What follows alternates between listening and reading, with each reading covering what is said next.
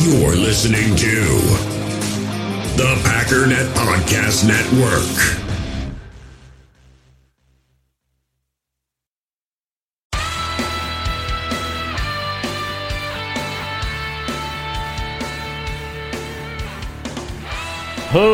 Ladies and gentlemen, welcome once again to the Packernet Podcast. I am your host and resident fanalist, as always, Ryan Schlip.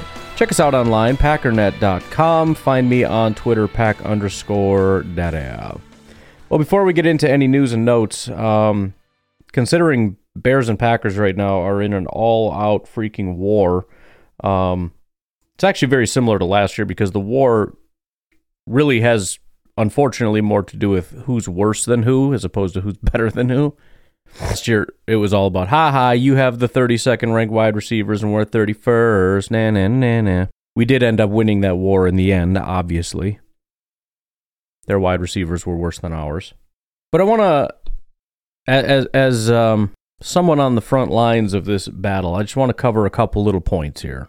One of which is, I'm kind of sad that we didn't do yesterday a camp update because I could have given some updates on other teams in the division, and specifically the Chicago Bears, because it was a freaking disaster. Now, I want to talk about a few things, because Bears fans are really excited that the Packers offense hasn't won. Number one, that doesn't mean that the Packers offense has been bad. I've actually been kind of surprised that the Packers haven't won. But even further context into that, it isn't even an overall thing.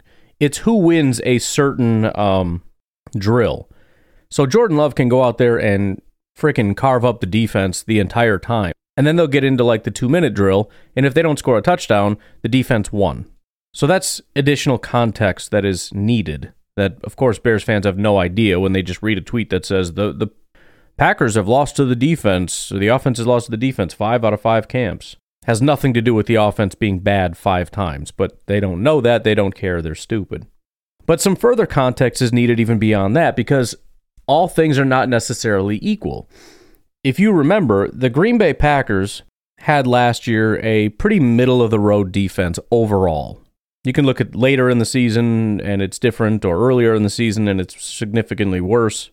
But the Bears' offense, for those few times that it actually looks competent, is not going up against the Packers' defense. They're not going up against Jair or Rasul, who are significantly better than any of the Bears' cornerbacks. They're not dealing with the amount of pressure that Jordan Love is going to get from actual pass rushers, which the Bears don't have. No, the Chicago Bears defense was 32nd in the NFL last year. Dead last. And yes, I know they added linebackers, I think one of which is currently injured. One of their linebackers, not one of the new ones, I don't think. But anyways, 32nd. Now, yesterday, the Bears offense lost to the defense. But they didn't lose to the 32nd ranked defense. It's actually significantly worse than that. They lost to the second string defense. The starting offense went up against the worst defense in the NFL's backups and got the crap beat out of them. Not they lost that one drill. They look good, but they lost that drill. No, they got the crap beat out of them by the worst defense in the NFL's backups. For reference, a lot of their starters are backups. So it's, in some cases, the backups. Let me read you a little bit of this. Tough day for the Bears offense. This is via Josh Schrock. He is a Bears insider for NBC Sports Chicago, part of the Under Center podcast, PFWA member, formerly NBC Authentic, NESN, whatever. Goes on to say, outside of a successful 2-minute drill that ended in a field goal, I don't know that that's massively successful. If the Packers end a drill in a field goal, that's considered a loss. So I guess we have different standards here in Green Bay. The first team offense was beaten up by the second string defense. Bears' first team defense dominated the second string offense and had a lot to say about it. He goes on to highlight an article, and he posts a couple little bullet points about his article for this day. A day to forget for Justin Fields in the offense. Bears defense dominates and lets the offense know about it over and over. Sights and sounds and observations from Wednesday's practice. Should we read a little bit? Let's read a little bit. The Bears practiced for 2 hours and 20 minutes on Wednesday at Hallis Hall, and the defense, be it the first or second string, owned almost every moment of the team's padded practice. It's only their second padded practice, by the way. So as soon as the pads go on, amazingly, this whole Justin Fields to DJ Moore connection that is just unstoppable suddenly isn't very unstoppable anymore, is it? The defense had a day. Quarterback Justin Fields did not. It's not something to hem and haw about. It was a bad day. Fields and Bears first-team offense were stymied all day by both the first and second-team units. The tough offensive day culminated in a brutal 7-on-7 drill with a move-the-ball period in which the offense did not pick up a first down. On the first rep, Fields looked short left to tight end Robert Tonyan. Oh, man, let me tell you something about Robert Tonyan. Bears fans are just convinced this guy is the next coming of, peak Jimmy Graham. The pass hit the tight end in the hands, bounced up in the air, and was intercepted by rookie cornerback Tyreek Stevenson. Fields' next pass was intended for Chase Claypool over the middle of the field, but it sailed high, grazed off the tip of the receiver's fingers, and was picked off by safety Jaquan Brisker. That's 2 in a row. Just to be clear, I just saw a tweet yesterday talking about Russell Wilson has 5 interceptions already in camp. My first thought was, that's it? Because I haven't been keeping track of Fields this entire time, but prior to this camp, so starting Monday, I think he had 4 in the last 3. Just with these 2, that makes it 6 in the last 4 training camps. 6. I don't know about the first couple. 6 in the last 4. Fields tried to bounce back with a deep corner throw to DJ Moore. Here's that connection, boy. I tell you what, I've been watching a lot of videos. They've been talking about, where does this connection come from? It's a deep connection. They're talking about on the field, off the field. They give each other massages like it's a deep connection, Fields tried to bounce back with a deep corner throw to DJ Moore, but the throw was late. That sounds familiar. Allowing cornerback Jalen Johnson to close on the receiver and bat the ball away. The 4th rep, so we've got like 3 picks in a row, basically. The 4th rep was also not one to remember. Moore broke open down the right sideline, but Fields tried to hit Darnell Mooney on an intermediate crosser instead. That's weird. Why would you do that if DJ Moore is wide open down the right sideline? Why are you throwing it to Darnell Mooney? That's weird. Mooney had a step, but Fields' throw was wide of the mark and fell incomplete. Oh, geez. He says that 7-on-7 period was just an appetizer for the Bears' offensive struggles. In a later 11-on-11 period, the Bears' first-team offense had 3 sets of downs to pick up a first down. They went 0 for 3. Attempt 1. Fields faked to the back on the first down and tried to boot it out to the right, but Terrell Lewis read the play perfectly and notched a sack. A second down handoff, Khalil Herbert picked up a few yards, but the running back dropped a third down screen. I thought Khalil Herbert was going to be an elite running back, which hilariously, you want to hear something else hilarious? If you look at the Bears depth chart, this is just the insanity of the Chicago Bears. I saw somebody make a comment laughing about Deontay Foreman, and somebody popped in there like, you just watch how elite this guy's going to be. You know who else is supposed to be elite? Rashawn Johnson, their 4th-round rookie. You know who else is supposed to be elite? Khalil Herbert, the guy that just dropped this pass. That's 3 running backs that are apparently going to be elite. But here's the thing. The number 1 running back is their quarterback. He's the one that's going to get if anyone cracks 1,000 yards, it's going to be Justin Fields. In fact, that's how it was last year. Justin Fields cracked 1,000. None of the other running backs did. But here's the other thing. They also want to go out and get running backs. All the guys they have, according to Bears fans, are great. But guess who wants to go out and make a move for the Colts running back? Bears fans do. They make no freaking sense. Attempt number 2. Fields opened the drill with a quick pass to Moore, but cornerback Michael Ojemudia quickly downed the receiver after a 1-yard gain. Then they picked up a 5-yard pass, which started kind of a little dust up. And then a swing pass on 3rd down, because that's what the Bears do. Should we try to throw to the sticks? Nah, let's do an easy completion and see if we can pick up the yards, and they can't. Attempt number 3. Fields took a shot down the field to Mooney, but the throw drifted inside, and the receiver could not work back to the ball to haul it in. So it was a bad throw. That's what happens when you don't throw screens, man. 2nd down, Travis Gibson blew up a run play, which caused offensive coordinator Luke Getsy to implore his unit to pick it up. So Luke Getsy's screaming at his offense to get in the game. How's that offensive line doing, by the way? I thought they were so much better. That's weird. And then Fields hit Tonyan in the flat on a 3rd down, but the defense stops it. So again, 3rd down, are we going to throw to the sticks? Nope. We're going to throw a little swing pass out to Tonyan and see if he can pick up the yards, which of course he can't. And the defense sniffed it out. You know how they know? Because it's what they always do. And then, here's the other funny part. So, this whole thing is over and done with, right? You know how we've been talking a lot about culture and how I feel like that's been something holding back this team? There just hasn't been this, cohesive unit thing. I feel like there's a bunch of individuals who are really determined to be good, and that's great, and that's all I've ever really wanted, and this whole locker room unity thing I never really cared about until recently, when we were filled with talent and just not able to win. I was kind of forced to realize the importance of it.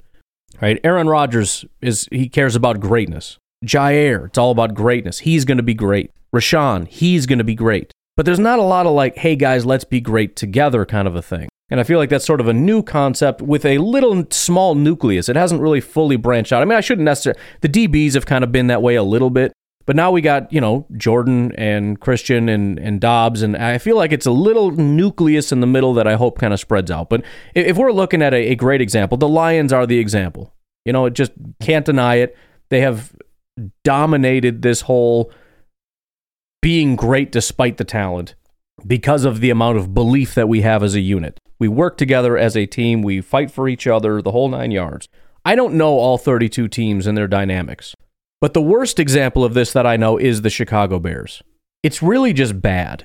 And it's something that doesn't really get brought up enough, not even by me.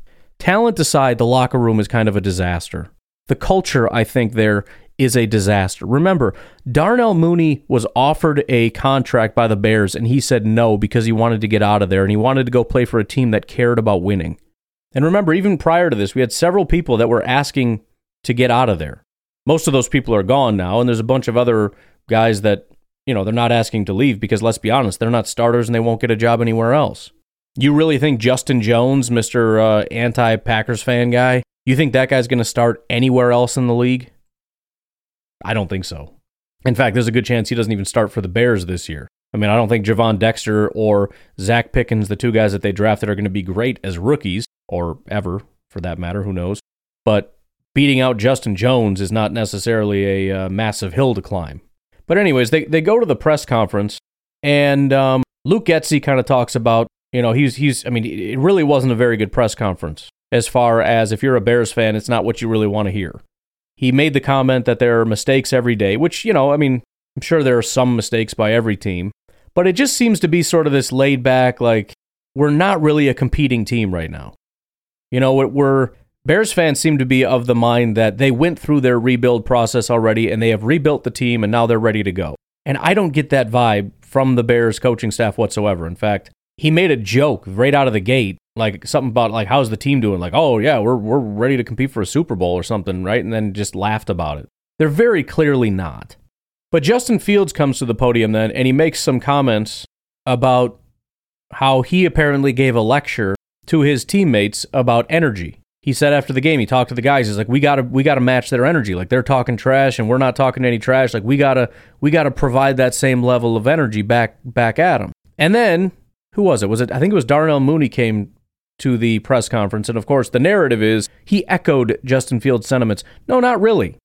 His comments when he came to the podium after Justin Fields was that it starts with the quarterback. And he's the one that has to bring the energy. And we're going to match his energy. So if there isn't enough energy, it's his fault. So Justin Fields says he lectured his teammates about not having enough energy, and Darnell Mooney goes to the podium and says, yeah, he's the problem. He's the reason we don't have that energy. Now, of course, it was much more cordial than that. Justin Fields didn't directly throw anybody under the bus. He just mentioned that he kind of lectured his teammates about it. And Darnell Mooney's like, oh, and he does. He brings energy once. But, sometimes you got to smack him on the back of the head and be like, come on, dude, wake up. It's a football game. We need a little bit more juice from you. This actually reminds me a little bit of the 2018 Green Bay Packers when the culture was just in the freaking dumpster. One of the things that I knew about the 2018 Green Bay Packers is if they came out essentially and went 3 and out, they were done. Like, the whole team just sunk to zero, right? That was the year I've mentioned before. They'd score a touchdown and nobody would celebrate. They'd just go back to the sidelines. Like, it just was bad. But they just quit immediately. They had no ability to bounce back and keep fighting. Ultimately, it comes down to a belief in yourself. And I think that's going to be a big problem for the Bears. And there's always that big stat about, winning close games or whatever. We assume that that's kind of a 50-50 toss-up thing and you shouldn't ever expect to win more or lose more. But I think the Bears are probably going to come in a little bit under because they don't have that belief in themselves. Now, of course, that's something that can be built. And if they beat the Packers week 1, that's going to help them build some confidence. But the fact of the matter is at some point, they're going to be faced with the very real reality that they're a bad football team. And they're going to start losing games, and that's going to cause things to spiral. In fact, that's what happened last year. They beat the 49ers, and it's like, oh, we beat a playoff team. And they slid in water, and apparently that's the greatest thing that any football team has ever done. They slid on water. It's so amazing. And they went on to win a couple games. 3 to be exact. But at some point, the losing just took over, and they lost 10 in a row. They just lost all belief in themselves. They lost 10 in a row. They didn't win a single game the last 10 games. Anyways, one final thing before we move on here. There's been a report that's been buzzing like crazy, I'm actually so glad that it happened because it forced a lot of people who have been asleep at the wheel at this Justin Fields thing to wake up. Justin Fields has received the most MVP votes of anybody. Now, to be clear, this does not mean that he is the most likely, according to people, to win MVP. It has to do with what his odds are. So there's a disparity between where his odds are set and what people think his odds are. And there's the biggest disparity when it comes to Justin Fields. That's the reason there's the most votes. But what does that mean? Well, it means one of two things. Because it's perception versus reality, or I guess another way to put it would be it's the hype versus the Vegas odds. Well, it either means Vegas is out of their freaking mind and they're a bunch of idiots for setting the line where they set it, or the hype is completely out of control. It's very obvious to me which one is the right situation. Vegas has put him at very low MVP odds because Vegas does not believe in him. Because data says there's no reason to believe in him. But the hype from the media is telling everyone that he has very good odds. And you've got people out there making wild claims that he will win MVP. Or actually, the most recent said he won't win because the team is bad, but he'll play like an MVP. Which makes no sense because the whole reason he was supposedly bad last year is because his team was bad. But now his team's going to be bad and he's going to play like an MVP. Nobody can keep their friggin' story straight. But all I want to point out is that essentially what this tells us is that Bears fans are the most delusional fans in all of football. And we know this because a lot of things have been dug up. Again, a lot of people have been asleep at the wheel at this Justin Fields thing. It's been me by myself battling delusional Bears fans and a couple random people out there on TV that are saying stuff, and apparently nobody cared until this came out, and suddenly everybody cares. You know what else I've noticed? Steelers fans are very anti-Justin Fields, and I think it has something to do with Claypool. Like, I think Claypool went there, and Bears fans are like, oh, we fleeced you, son. And Steelers fans are like, no, he sucks. And they've been fighting. So, like, every time I look at anything Justin Fields, Steelers fans are in there like, dude, that guy sucks. So I appreciate Steelers fans. They've been trolling the living crap out of the Bears and the Bears fans. But a lot of people, who was it? It was, I think, Aaron Schatz from formerly from Football Outsiders. I think he stepped down. But very data-driven guy. And I already posted my thing from Sharp, what's his name? Whatever, Sharp Football is his whole thing. He went out on a big data thing, and he showed all the data that Justin Fields is terrible. Now Aaron Schatz from DVOA went and did a study showing how absolutely horrible he was. I mean, it's basically just fine. I'm finally getting back up to the stuff that I've been saying for months. But he said he went and looked at DVOA, and he said there's only one person who's ever been as bad as Justin Fields for 2 years that went on to be average, and it was Jeff George in 1993. And by the way, I went back and looked at it because he said it at negative 20 for 2 years, and he's actually being nice to Justin Fields because he's been worse than that. I looked at Jeff George. I went back to look at him in 1992. He had like a negative 20 DVOA. Fields is at negative 34, I believe.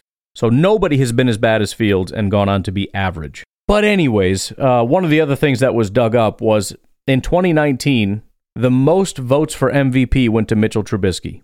Most delusional fan base in football. Same exact situation for Trubisky. As they all thought he was going to have his breakout, blah, blah, blah, blah, blah. And of course, now they'll say, no, we knew he was bad. We knew he was terrible. He was never that good. Yeah, like we weren't there seeing all the, Mitch runs the North stuff. Anyways, sorry, I just have one more. Can I do one more, guys, please? Let me just have this one more, and then we're going to get right into all the news and notes that you are craving. I just got this. I paid for it about a week ago, but speaking of Mr. Aaron Schatz and all that stuff, he released so now that he's not with Football Outsiders, he got some kind of a contract to release his yearly football almanac thing. But he's doing it over on some fantasy thing or whatever. Anyways, lots of notes that I'm going to pour through about the Green Bay Packers. It's very, like, some of it doesn't even, I don't know. I don't even know what the things mean because it's all like STBR, PCT, like straddle percentage. What the heck is that? So I got to dig into what some of these things mean. But I did happen to, as I'm scrolling through, just playing along, I had this thing on pause. I'm just like, oh, I've got to flip through this thing. And it's actually, you know what? Let me read. I haven't gotten to Aaron Rodgers or Jordan Love yet, but it's in a really weird order. I don't understand the order of quarterbacks that we're going through. But they have Sean Clifford, and I want to read Sean Clifford real quick because it's kind of funny. Then we're going to do Justin Fields, and we'll move on. Here's what it says about Sean Clifford. Clifford was a speedy, stocky, aerosol-armed 4-year starter at Penn State. My first thought was, what the heck does aerosol-armed mean? And I don't know what it means, but the only thing I could think is you're just spraying it all over the place, which would be hilarious if that's what it means, and that needs to stick around forever. But he says, think Trace McSorley with a few extra protein shakes. He says it's fitting then that Clifford's 10,661 passing yards for the Nittany Lions surpasses McSorley's total to set the new school record. He's not a serious prospect, but the Packers need a backup quarterback who would work for peanuts and pose no threat to Jordan Love. Clifford fills both roles. If he plays, he's just mobile and heady enough to run Matt LaFleur's offense for a quarter or two before reality sets in. I found that funny. A little rude, but funny. Anyways, this is also I was very confused where he was going with this because he's got all these stats he's got a little chart there for Fields, and then he's got 2 paragraphs. In the first paragraph, he spends the entire thing talking about all these other quarterbacks and just one metric, which is broken plus missed tackle rate. So broken tackles, missed tackles, combining them together, and what percentage of the time when you run do you either break or force a missed tackle? Why are you spending an entire paragraph talking about that one thing and mostly talking about other quarterbacks? It makes sense when we get into the second paragraph. I'm going to read both of them. Fields' broken plus missed tackle rate of 30% per SIS just fell short of Lamar Jackson's 2019 rate of 30.7%. The highest rate among quarterbacks with 50 or more carries in a season belongs to Marcus Mariota in 2018, 31.4% on 54 rushes. Josh Allen, 2021, ranks 4th in recent times list at 28.7%, and 2021 Jackson ranks 5th at 28.6%. Carson Wentz appears twice in the top 10, illustrating that broken tackles can help a bad decision maker and inaccurate passer stay in the lineup, but only for so long. So again, it was very weird. That's just the first paragraph. Very weird, because it's like, okay, Marcus Mariota, Josh Allen, Jackson twice, Carson Wentz. Why are we talking about what rate other quarterbacks have had? Then it says Fields' broken plus missed tackle percentage was just 12.7% as a rookie in 2021. Remember, it was 30% last year, so it went from 12.7 to 30% last year. It says Jackson's rate fell to 23.4% last year. A broken/missed tackle rate hovering near 30% probably represents the extreme high end of even the most elusive quarterback range of results.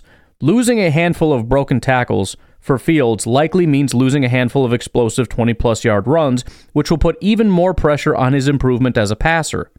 The fact that we probably saw Fields at his absolute career best as a runner last week is one more reason to be somewhere between cautious and skeptical about him moving forward. I've talked about this in a lot of other categories and in a lot of other contexts. I didn't notice this, but think back to, peak Jair, peak what? Anytime somebody has a pretty solid baseline, and this isn't necessarily the case with Fields, but you see this spike and you can identify a spike, and this is common throughout statistics. It's the same with the Vikings when they won, 13 one-score games or whatever stupid stat it is. You see that as an unbelievably high end of a spectrum that is almost always followed by a falling off because nobody is able to maintain these extreme highs. Fields had that last year. And so I think a lot of the conversation has centered around, okay, so what he did last year as a runner is exactly what he is. And he's always going to be that as a runner. In fact, I have even maybe overhyped Justin Fields as a runner, saying he might be the best runner in all of football. Well, that's just based on last year, and it assumes that he stays that high forever. But according to this, his ability to break tackles and force missed tackles was on the extreme end. And we've seen it before, but only by players for 1 year, and then they fall off. And again, Justin Fields in his first year was just 12%. And so again, if he follows Lamar Jackson's trajectory, which he was actually higher, he went from 30.7% in 2019, and then I don't know what it was those years in between, but this past year, it was 23.4%. So if you have that same drop for Fields, that's going to make a big difference in his ability to actually run the ball, which means you're going to there's almost a guarantee you're going to see a decrease in his rushing, just based on the statistical odds of him being able to repeat as far as how many broken and missed tackles he had. It's very, very, very, very unlikely. On top of that, the only way they're going to move forward is if they actually pass the ball more, which means he has to run the ball less. If they run the ball with him as much as they did last year, then they're still just a run-first team, and run-first teams don't win football games. Again, number 1 rushing team, number 32 passing team. If you want to repeat that, you will fail again. You have to run less and pass more. So his rushing will decrease. Very, very likely that it decreases. And so again, now it comes down to, okay, can you be a better passer? Because if not, you're just going to completely fall off a cliff. If he has not improved as a passer, you're going to see 3 straight years of being a bad passer. And remember, he got worse, despite all the media narrative, by every single possible metric that you can look at as far as data and analytics. He got worse from 2021 to 2022 as a passer. The only reason for the hype is his rushing, which again was a bit of a fluke. So what happens when his rushing returns back down to a little bit more of a normal rate and his passing doesn't improve? I think the answer to the question is he's probably gone. But there you go. All right, tell you what, why don't we take a break and we'll come back and go through some of the notes. Please remember to check out grassfedcooperative.com. You can have some high-quality grass-fed beef delivered directly to your doorstep. Use promo code PACKER10, capital P PACKER10 for 10% off. If you want to support the podcast, you can do so at patreon.com/pack_daddy. We'll take a break. We'll be right back. In the hobby, it's not easy being a fan of ripping packs or repacks. We get all hyped up thinking we're going to get some high-value Jordan Love card, but with zero transparency on available cards and hit rates, it's all just a shot in the dark. Until now.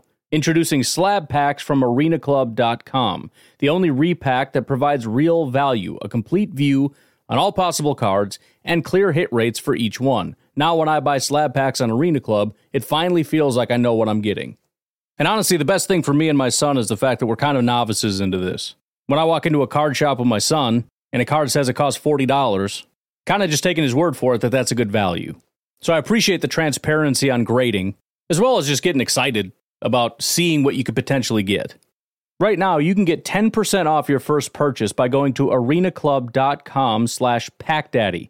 Wow, that's crazy offer. 10% off a $400 slab pack. That's $40 right there. Anyways, that's arenaclub.com/packdaddy for 10% off your first purchase.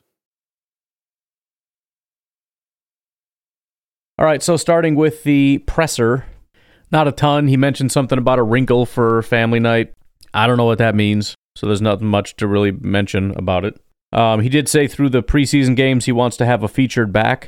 In other words, everybody's going to get an opportunity to be the guy. So that'll be good. We'll get an opportunity to really see, Patrick Taylor, Tyler Goodson, Lou Nichols. They're each going to get one opportunity to be the guy. Really make sure they get that correct. He did talk about that center situation again. Essentially saying Josh has done a really good job, but we need more consistency. So they really are going to push that issue. It's a way of really pushing Josh Myers and just saying, look, you're doing a good job, but the mistakes are they're out of control. The constant, we saw it last time. The same day that he didn't officially lose his job, but they give Zach Tom the starting job. He's with the backups. We've got like 2 fumbled exchanges, and maybe it was 3. I don't know. It was a disaster. That, and he got thrown on his back by Devontae Wyatt. So, when consistency is the big issue, and the one issue all through training camp has been consistency. Again, I've been very confident in saying what I think the offensive line is going to be. But at some point, Josh Myers has to give the Packers what they're asking him for. And whether that means losing his job to Zach Tom or losing his job to a future draft pick or something, or free agent or whatever, I don't know. If he's going to be the guy that the Packers want him to be, he needs to be more consistent. So, just something to keep an eye on.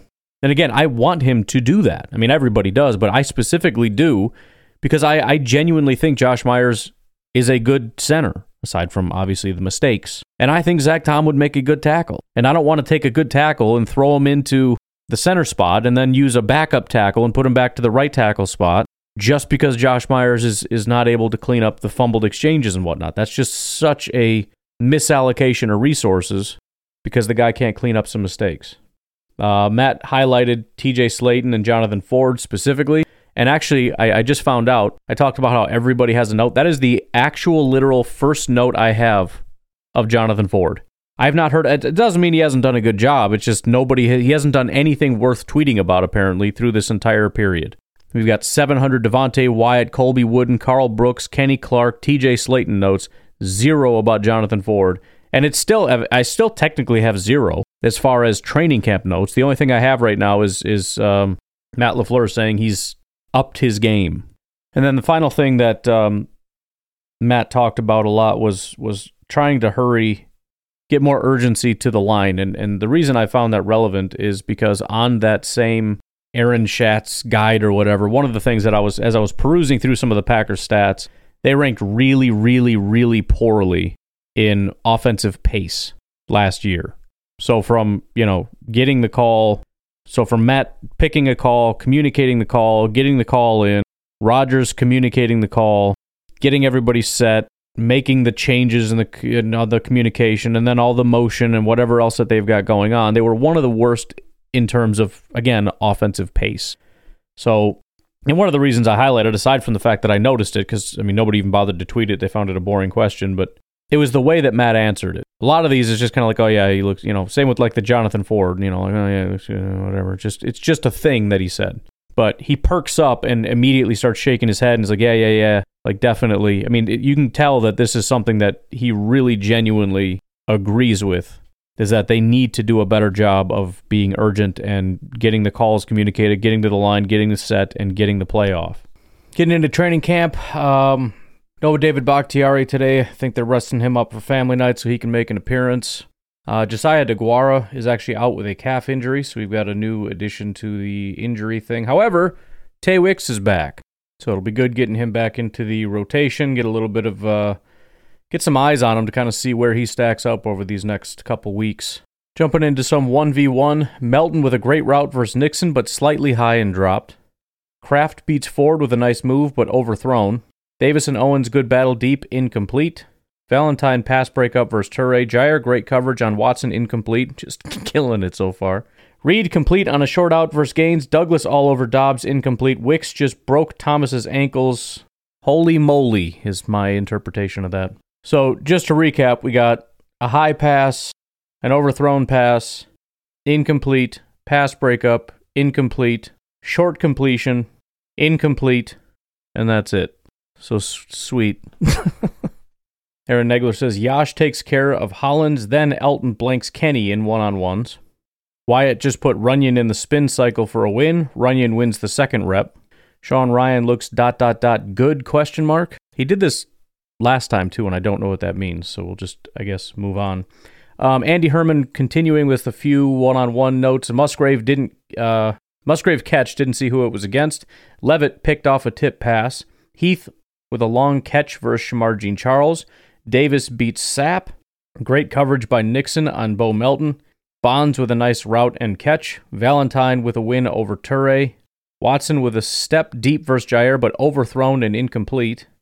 Musgrave with a deep catch versus Anthony Johnson. One with speed, good separation. Wow play by Reed versus Gaines for a quick comeback. Then we've got Heath beats Shamar Jean-Charles again.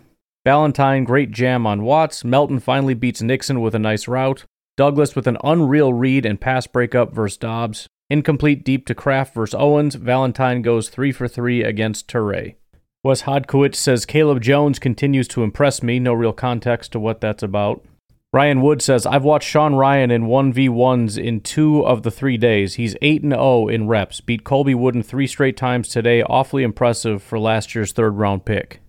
Negler says, Myers at center, Tom at right tackle to start teams. 2 solid reps from Zach Tom versus Preston Smith. Smothered a spin move against the Packers' top edge rusher both times. Toss left to Aaron Jones, lost his footing, shaken up and being looked at by the trainer. Never want to hear anything like that. Love incomplete, rolling left to Musgrave to start. Jones stumbles in the backfield in the next play. That was the one where he got injured. Ford and Owens with the starters at safety.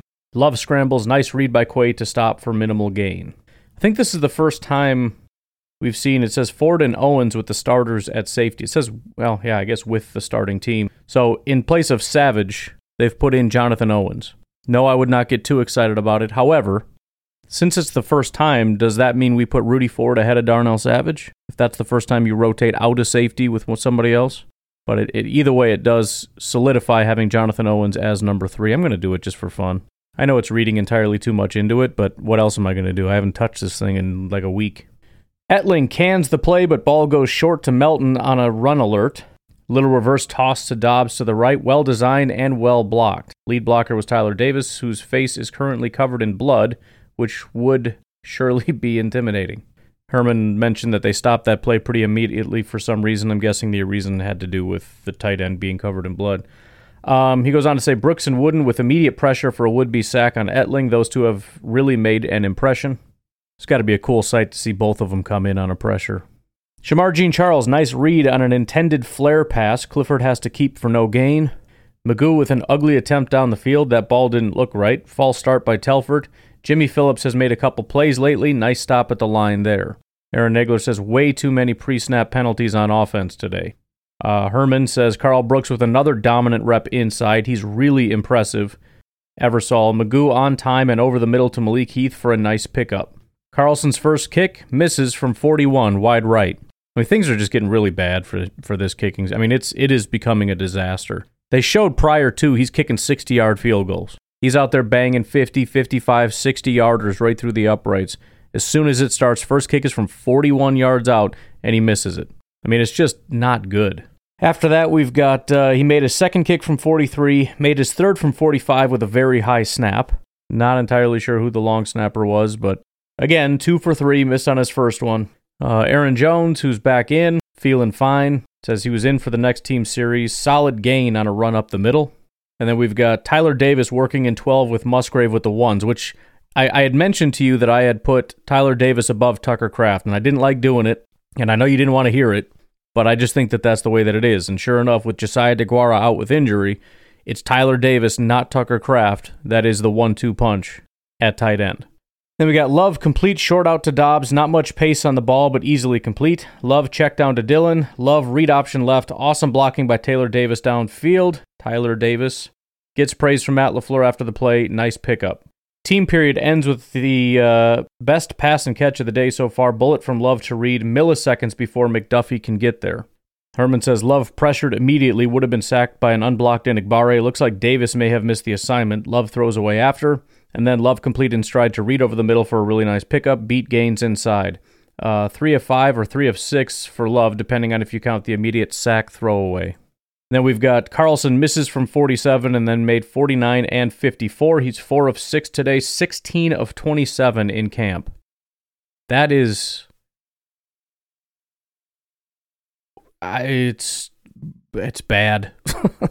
So far in camp, he's at 59.3%. The lowest field goal percentage of any kicker out of 42 kickers was 60%. So the worst field goal percentage of any kicker was Austin Siebert in Detroit at 60%, which is just a shade over where our kicker is at 59%. We could try to make some kind of a thing out of, well, it's training camp, like that means something. Maybe it's because there's more 50-yarders than you probably would have, which is fair. Not a whole lot of 30-yard kicks in camp like there are in training camp. But even if you look at it just from a 50-yard standpoint, there are 34 kickers. Out of that, only 5 were lower. And if we remove the kickers that didn't kick very much, 4 were lower at 50%. And then Robbie Gould, who was the 30th ranked kicker, was at 63.6%. Even 50-yarders, 24 kickers had a better field goal percentage from 50 yards plus than our kicker currently has. Cade York was 57, Greg Zuerlein 54, Bullock was 50, Harrison Butker 43, Greg Joseph 40, Jason blah, blah, blah, all the way down to Cameron Dicker, who was 0 for 1. So any way you want to slice this, it ain't good. Even from 40 yards out, you're shooting for at least 80%. He's at 59. Wes Hodkiewicz did mention that the snap was off from 57. So it sounds like we have kicker issues and we have snapper issues, and so this is going to be a very serious problem. I don't know what it would take to get Mason back, but at this point, we got to explore the option because oh my good Lord. Pat O'Donnell booming some punts today. I'm sure Domofsky will have numbers. Andy Herman predicts Jaden Reed will house a punt in the preseason, so go ahead and bookmark that one. By the way, that was the only Pat O'Donnell note that I've had so far this preseason. Wes Hodkiewicz says that John Owens has been running with Savage on the back end today, so there goes that. I don't know if that switched or if somebody misunderstood or what, but, whatever. I don't know. Either way, Jonathan Owens is safety 3. All right, Savage is probably still number 1, but I'm going to leave it for today because I want to accomplish something on my 53 chart here today, okay? I want to do something today. Nagler says, while they have been erratic kicker moments, the Packers have 2 legit punters. There has been a ton of hype about Daniel Whelan. Love completes to Watson on a little screen outside. Doesn't go for much as Jonathan Owens is all over. It sounds like today is let's just throw screens day. Dillon with a power run for a first down in the 4-minute offense situation on third down. Offense wins the period with the ones. Not sure I fully understand how this game worked, but I guess they needed a first down. I don't know. Yeah, it's Ryan Wood says, Packers put Jordan Love through a 4-minute offense. Just need a first down. A.J. Dillon ran for 3 yards, then a screen for 4 yards, and then Dillon for 4. Game over. I mean, my goodness. And also, apparently Bill Huber says that there was a very generous spot on second down, and they got exactly 11 yards. Whatever. I guess we'll take that as a win for the offense. You know, the other thing that's annoying, there have been times when the offense has looked really good, but then they lost that competition, so the offense lost the day. Today, the offense has been garbage for the most part. Like, it just seems bad, and all the completions in the few instances where they are mostly screen passes or little dump-off passes. But what, today the defense has to do push-ups for kicking the crap out of the offense all day? I think that's stupid. Anyways, continuing on, Eric Wilson with a big-time run fit on Nichols on first down. Nichols takes 2 straight hits. He comes out a little shaken up. 3rd and 5 for the offense. Need a first down to win the period. Etling to Kraft, incomplete. Defense wins. Hodkowitz says, so much explosion still to Aaron Jones' game in year 7. Springiness, don't talk about that enough. All right, one's back on the field, running it again. Same 4-minute scenario. Need a first down to win the period. 1st and 10. Jones toss outside for a nice pickup. He may have picked up more in game, but they blew it dead. 2nd and 6. Nice run by Taylor inside. 3rd and 3. Rasul just took the ball and spotted it 2 yards back with nobody noticing. I think they'll fix it. Taylor runs hard for 3 inside for a first down. Win for the offense. So this time, they do 3 straight runs. So it was run, screen, run, run, run, run. Again, I hate to nitpick, but we're turning into the Chicago Bears here. Hey, look, we tried the passing thing. It's not working. Let's just throw short passes and run the ball a lot. Hey, we're having success. Let's just keep doing it. Let's actually do it more. All right, 2-minute drill time. Down 7 on your own 35. 1st and 10. Minute 50 left. 1 timeout. Clifford is first. Incomplete screen to Goodson. Good Lord, we can't even complete the screens now. Melton drop on an inside throw would have been about a 5-yard pickup. Wonderful. Clifford with a dart to Melton over the middle for about 15, who redeems himself for the drop. Goodson on a short crosser. Melton complete on a slant. Goodson takes a short pass and turns on the Jets for a huge play and almost touchdown, but they call him down at the 8. I don't know how. Okay. 40 seconds left. Clifford incomplete wide to Heath. Nobody really open. Cox pressure, but Clifford finds Wilson stealing deep down the right sideline, just slightly overthrown, incomplete. 3rd down, looked like a false start, no call. Clifford incomplete to Heath, great coverage, false start, so technically back-to-back. Kraft complete down to the 1, great contested catch. Clifford to Heath, complete on a slant against Valentine for a touchdown. Awesome drive for Clifford, very fun to watch. I would love to watch that. In fact, I'm actually pretty pumped to watch Clifford play in the preseason. That dude was fun to watch in college. I know everybody's like, this dude's a bum. He's never going to be a this, that, or the. I don't care, man. He's like Brett Favre light. I think he's going to be fun to watch. All right, we got Love up next on the 2-minute drill, down 7 on your own 35, 1st and 10, 1:50 left, 1 timeout. Love to Dobbs on a comeback, 12 yards, first down. Love tries to hit Watson over the middle. Quay gets a finger on it, incomplete. Watson has a quarter step on Douglas, but Douglas contexts, whatever that means. Love hits Watson perfectly on a deep post. Great coverage, great throw. I'd call it a drop. Incomplete to Dobbs on 3rd down. Rasul is fired up, 4th and 10. Love scrambles for a first down. Douglas with an awesome jam on Musgrave. Things are getting a little testy. Taylor run inside, short gain. Bo Melton complete on a slant, timeout. 40 seconds left, 1st and 10. Ball on the defense's 31. Complete to Musgrave for 7-ish, clock ticks. Spike the ball. Ball on the 20, 10 seconds left, 2nd and 10. Love tries to hit a shot over the middle, but Owens breaks it up. Love tries to hit Toure, gave him a decent chance. Looked like AJJ might have got there early. No call, defense wins. Herman says we got a live tackling period for the young guys. Emmanuel Wilson with an awesome freaking run, breaking a bunch of tackles. Best run of camp, fun play. Wes Hodkowitz says Tyler Goodson just broke a 38-yard touchdown in live period. This came immediately after all those broken tackles by Emmanuel Wilson. Andy Herman says young backs are showing up. Kenneth Odumegwu breaking down and making a move outside tackle of Taylor. I have no idea what that sentence means, but it's the first time I've seen Odumegwu. A couple from Herman. He says, Carl Brooks in the backfield again. That's at least 3 times today. Odumegwu holds his own and sets a nice edge, nice run stop. I'm guessing that's what was referred to before. Telfert's second false start. He is right on the edge of getting cut here. Wooden pressure. Tariq drops a pick from Magoo. Hate to see that, man. I haven't heard anything from Tariq, and now we got a dropped pick. And that does it for practice. Fun one today. That was a 2-hour and 5-minute practice, longest of camp so far. A lot of talk. I didn't read a lot of the notes, but a lot of talk about Rasul Douglas jawing big time. He was snapping at the offensive line. He was going off on everybody, and I guess he's kind of known for that.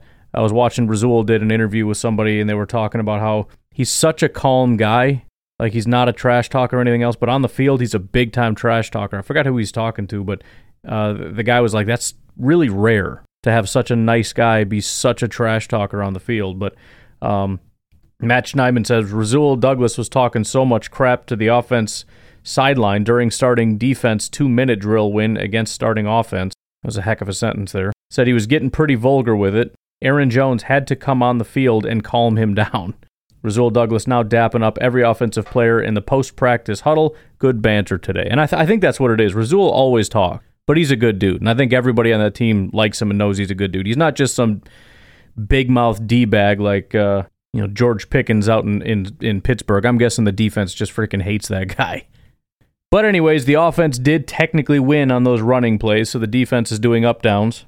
Either way, this was a very clear, in my opinion, very clear defense won the day, like in totality. However, I think it's fair because I do think there were times when the offense won the day but lost the drill. And even in some of those, like 2-minute drills, the offense just flies down the field and they end in a field goal, and that's a loss for the offense. So it's like, I guess if you have to get a touchdown, but they got multiple first downs, they got down the field into the 30-yard line, kicked a field goal. I mean, honestly, if you have to get a touchdown to win the drill, why wouldn't you just try to go for it on 4th down? If all you need is a field goal, you kick a field goal, why didn't you win the drill? I don't know, but whatever. Offense won. I think it's good that they basically gave him a gimme. Just get a first down and you win, because I'm getting tired of everybody saying the Packers offense hasn't won yet. Because partially because it's not necessarily true, in the sense that it's not true that the offense is just getting whooped by the defense every single day. That's not the case. It's mostly the case, but it's not entirely the case. Andy Herman's players of the day, Tyler Goodson, Carl Brooks, and Rasul Douglas. Anyways, I'm going to leave you guys with that. Another day in the banks. I need to get in here and start breaking down some of the different details and whatnot. So that'll be coming soon. Have a good rest of your night. I'll talk to you later. Bye-bye.